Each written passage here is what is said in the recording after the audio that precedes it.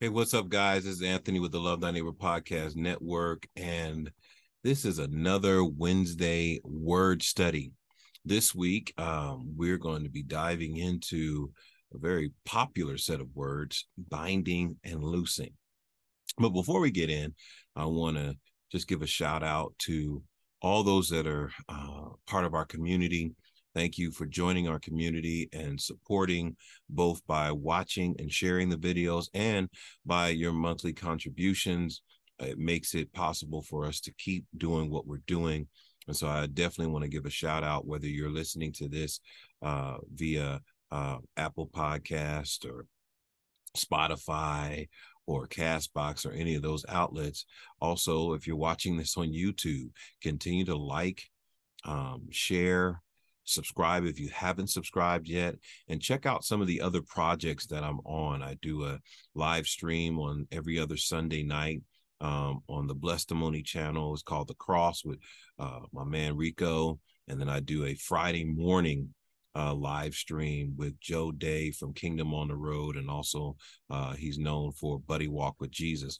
So check out some of the other projects that we're doing. We're trying to put out good content that will equip you to do the work of ministry, to grow in your love for God and your love for your neighbor. And so let's get ready to dive in to this Wednesday word study. And we're going to be looking at a few words because we have to break down some things so that you can truly understand this. Now, this is a part of my spiritual warfare class, and this is just a small segment that I put together for those who want a deeper understanding of this idea of binding and loosing. So, first and foremost, the binding and loosing prayers, as they are affectionately called, are they began originally as a Jewish missionic phrase, also mentioned in the New Testament as well as the Targum. And the Targum is an ancient Aramaic paraphrase or interpretation of the Hebrew Bible. In usage, to bind and to loose simply means to forbid by an indisputable authority and to permit by an indisputable authority. When we actually go to our Strongs and we look at the terms, 1210 deo, bind, it literally means to, it says, I declare it to be prohibited or unlawful by a Chaldean and rabbinical idiom, to forbid or prohibit, declare illicit.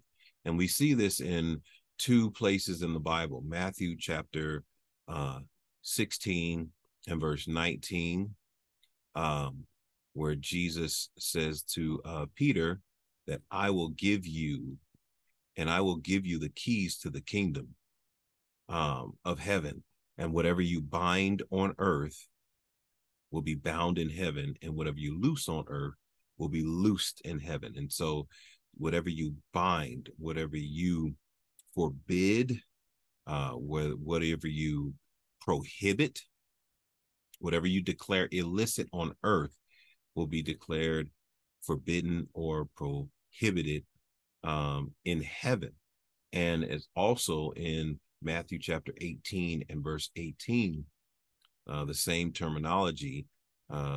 Assuredly, I say to you, whatever you forbid on earth will be forbidden or bound in heaven, and whatever you loose on earth will be loosed in heaven. And so if we look at these, you see both terms. So let's look at loose.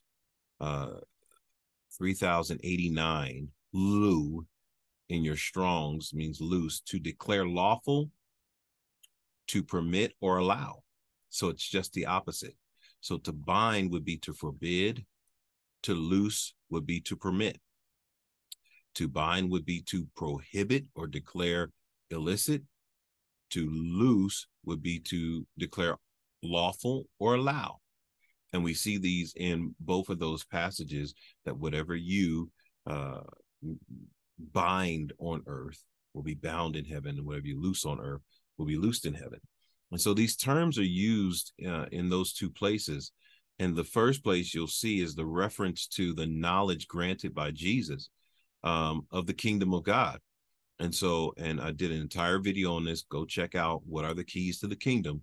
So I'm not going to get all the way into that, but the keys to the kingdom are important in interpreting and understanding what it means when he says, I will give you the keys of the kingdom, that whatever you bind, whatever you permit, whatever you prohibit, whatever you forbid will be forbidden.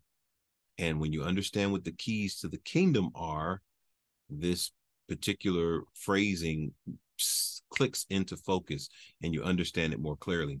And the second passage in Matthew 18:18 relates to the forgiveness and reconciliation between Christians. And so again, whatever you forbid, whether you don't allow, so if you don't reconcile, it won't be reconciled in heaven. If you do reconcile, it will be reconciled in heaven. And that connects to what scripture says, that your heavenly Father says, if you don't forgive, I won't forgive you. Do you see the connection? And so it's important that you understand that connection. When it comes down to the apostles, they never prayed binding and loosing prayers. Isn't that interesting? That you never read in the Bible where the apostles say, I bind you, Satan, I loose this, or I bind that. Yet you hear Christians, prominent Christians that have large platforms or small, using this terminology as if they read it in the Bible, that this is how you're supposed to do this. You're supposed to bind Satan and loose Satan. So what in the world is this? Because the apostles never prayed any binding and loosing prayers. They just exercised the authority given to them in the name of Jesus and by the presence of the Holy Spirit. And so where did the teaching of binding and loosing originate in the church? Because it didn't come from the apostles. They didn't teach it. So where did it come from? Well, there's another word that you got to look up in your Strongs. It's 1845, exorcistes. Exorcistes. And this word is an exorcist, a person expelling demons, adjuring or binding them using oaths, God formulas, religious incantations. It's one who exacts an oath from another. An exorcist, i.e., is one who employs formulas and of conjuration for expelling demons. And so this was often used by the church fathers, and we see this used in the Bible. We see an exorcist, or at least a group of exorcists. So this was normal for Jews to practice exorcism. And that would make sense, that if you didn't have the Holy Spirit, Jesus hadn't come, how were they exorcising demons? How were they getting demons out of people? Where they were using these formulas, that they were using these practices to adjure demons, to bind them. And so here's what it says in Acts chapter 19 and verse 13. Some of the itinerant Jewish exorcists took it upon themselves to call on the name of the Lord Jesus over those who had evil spirits, saying, we exorcise you by the name of Jesus whom Paul preaches. So we exorcise you by the Jesus who Paul preaches. Sorry, I kind of got sidetracked there for a second. We exorcise you by the Jesus whom Paul preaches. They exorcised by the Jesus that Paul preached. Now, this binding and loosing practice was done by some early church fathers. For example, so when they say we exorcise you, they are combining the two together. And so they would, example of binding Satan was a part of the exorcistic process as early as the 3rd century. And it was commonly carried out for new converts, people who were under instruction before baptism. And so before they were baptized, they had to perform an exorcism so that they could bind Satan in their life so that they could then become Christians. Yeah, think about that. Don't rush to judgment. Just think about the practicality of something like that for people who don't have relationship with Jesus Christ and don't have the Holy Spirit. And you would think, well, why is this able to happen? Once the Holy Spirit is poured out, once Jesus has died and rose again, there's no need for these practices, but they were still using these practices.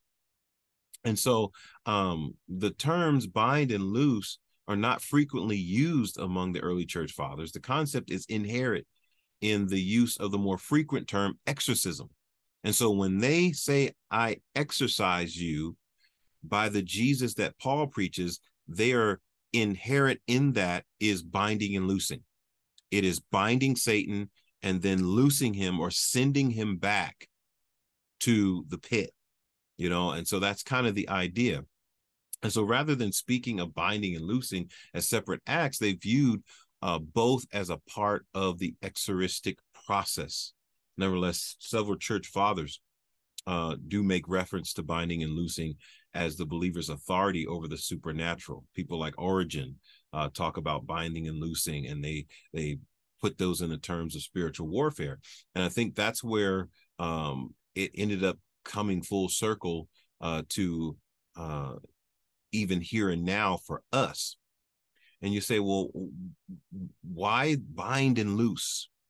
Well, those terminologies in that day and time would have been very normal to say. They would have been inherent in their language. But for a believer, when you look at Paul's encounter with the slave girl in Acts chapter 16, verses 16 through 18, again, he does not use this language of binding and loosing. Let's see what happens. Acts chapter 16, verse 16 through 19 says, now it happened as we went to prayer that a certain slave girl possessed with a spirit of divination met us, who brought her masters much profit by fortune telling. This girl followed Paul and us and cried out, saying, these men are servants of the Most High God, who proclaim to us the way of salvation. And this she did for many days. But Paul, greatly annoyed, turned and said to the spirit, not to the girl, he said to the spirit, I command you in the name of Jesus Christ to come out of her. And he came out that very hour. So he didn't say, I bind you, Satan. He didn't say, we rebuke you, devil, or any of that. He said, I command you in the name of Jesus Christ. So for any of you out there that end up encountering the demonic or end up encountering something that is against God's will or design or how, desire for our life, you don't bind it. You don't loose it. You command it in the name of Jesus.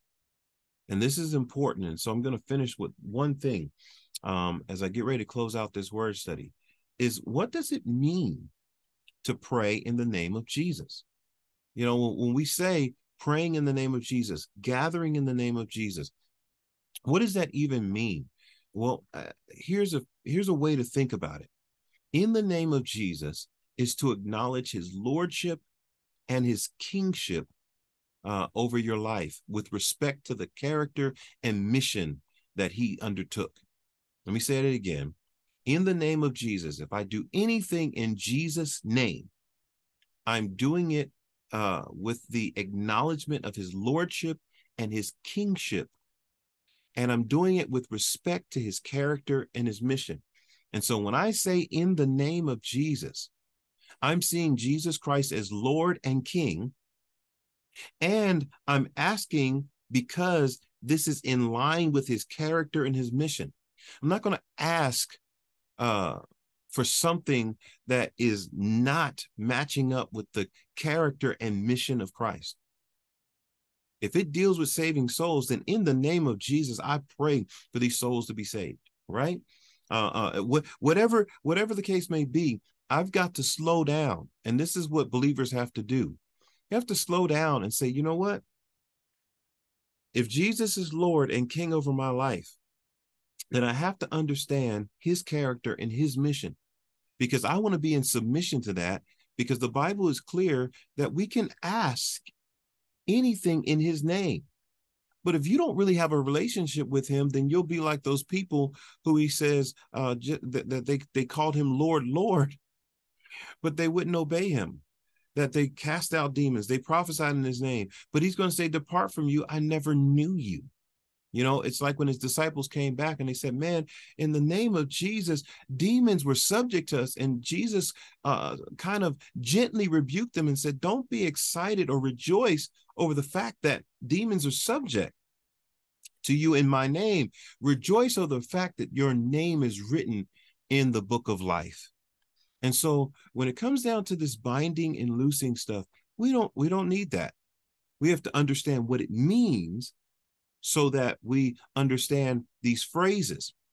And I challenge you, go check out my video on what are the keys to the kingdom. And it's going to help you a lot in understanding what binding and loosing are, how they're to be used in a sense of what they mean, because they're not to be used. They're not phrases. They're not spiritual incantations or God formulas that we use to adjure spirits out of people. We're not coming up with spells that we're casting, you know, but there is power in the name of Jesus. And the Bible is clear about that. And the apostles are clear about that. And whenever they encounter the demonic or sickness, they didn't say, I bind you. They said, in the name of Jesus, pick up your bed and walk. In the name of Jesus, come out. That's the way we approach these particular things. And so I hope this Wednesday word study gave you some equipping that you can go out and do the work of ministry. Remember to love the Lord your God with all your heart, soul, mind, and strength, and love your neighbor as yourself. God bless you.